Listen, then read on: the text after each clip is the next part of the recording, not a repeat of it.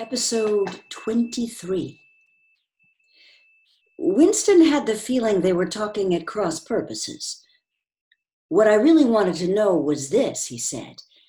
Do you feel that you have more freedom now than you had in those days?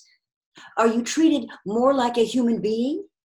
Now, in the old days, the people at the top, the House of Lords, put in the old man reminiscently, the House of Lords, if you like.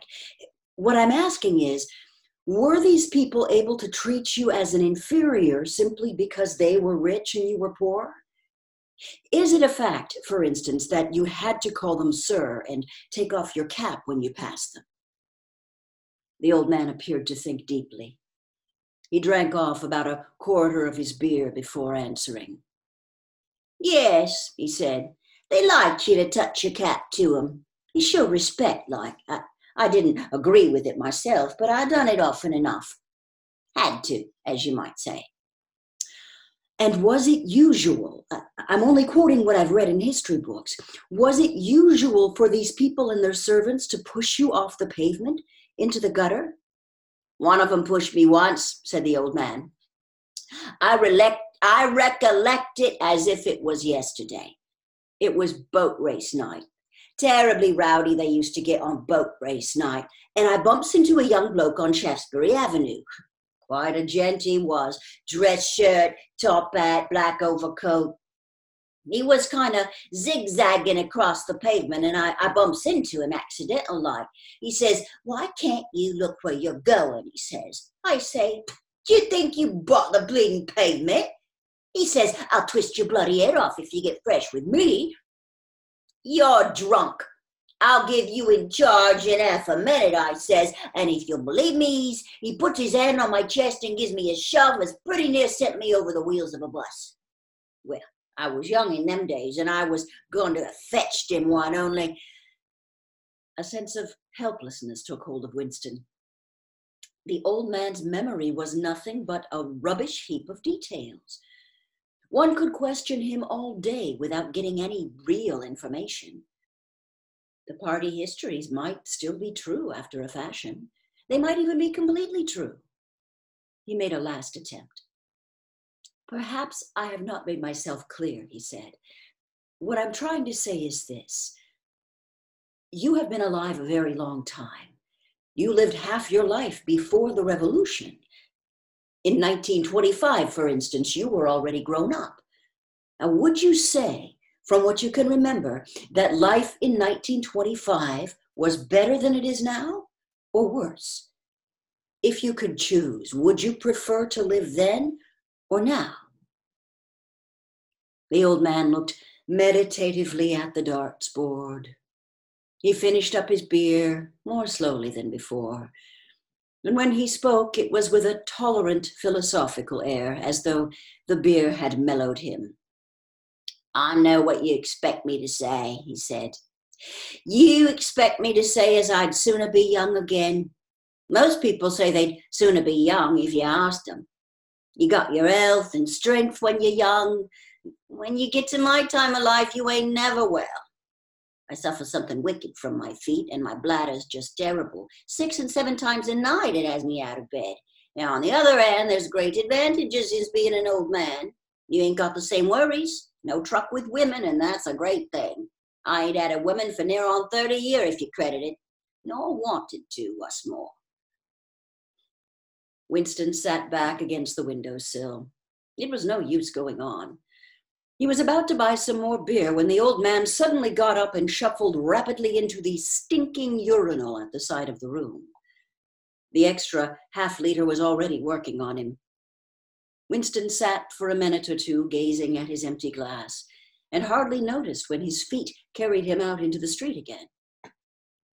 Within 20 years at the most, he reflected, the huge and simple question, was life better before the revolution than it is now, would have ceased once and for all to be answerable. But in effect, it was unanswerable even now, since the few scattered survivors from the ancient world were incapable of comparing one age with another. They remembered a million useless things, a quarrel with a workmate, a hunt for a lost bicycle pump, the expression on a long dead sister's face, the swirl of dust on a windy morning 70 years ago.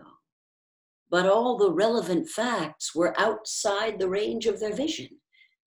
They were like the ant, which can see small objects, but not large ones. And when memory failed and written records were falsified, when that happened, the claim of the party to have improved the conditions of human life had got to be accepted, because there did not exist, and never again could exist, any standard against which it could be tested. At this moment, his train of thought stopped abruptly. He halted and looked up. He was in a narrow street, with a few dark little shops interspersed among dwelling houses. Immediately above his head, there hung 3 discolored metal balls, which looked as if they had once been gilded. He seemed to know the place. Of course, he was standing outside the junk shop where he had bought the diary. A twinge of fear went through him. It had been a sufficiently rash act to buy the book in the beginning, and he had sworn never to come near the place again. And yet, the instant that he allowed his thoughts to wander, his feet had brought him back here of their own accord. Now, it was precisely against suicidal impulses of this kind that he had hoped to guard himself by opening the diary. At the same time, he noticed that although it was nearly 21 hours, the shop was still open. With the feeling that he would be less conspicuous inside than hanging about on the pavement, he stepped through the doorway. If questioned, he could plausibly say he was trying to buy razor blades. The proprietor had just lighted a hanging oil lamp, which gave off an unclean but friendly smell. He was a man of perhaps 60, frail and bowed, with a long, benevolent nose and mild eyes distorted by thick spectacles. His hair was almost white, but his eyebrows were bushy and still black. His spectacles, his gentle, fussy movements, and the fact that he was wearing an aged jacket of black velvet gave him a vague air of intellectuality, as though he had been some kind of literary man or perhaps a musician. His voice was soft, although faded, and his accent less debased than that of the majority of proles. "I recognized you on the pavement," he said immediately. "You're the gentleman that bought the young lady's keepsake album.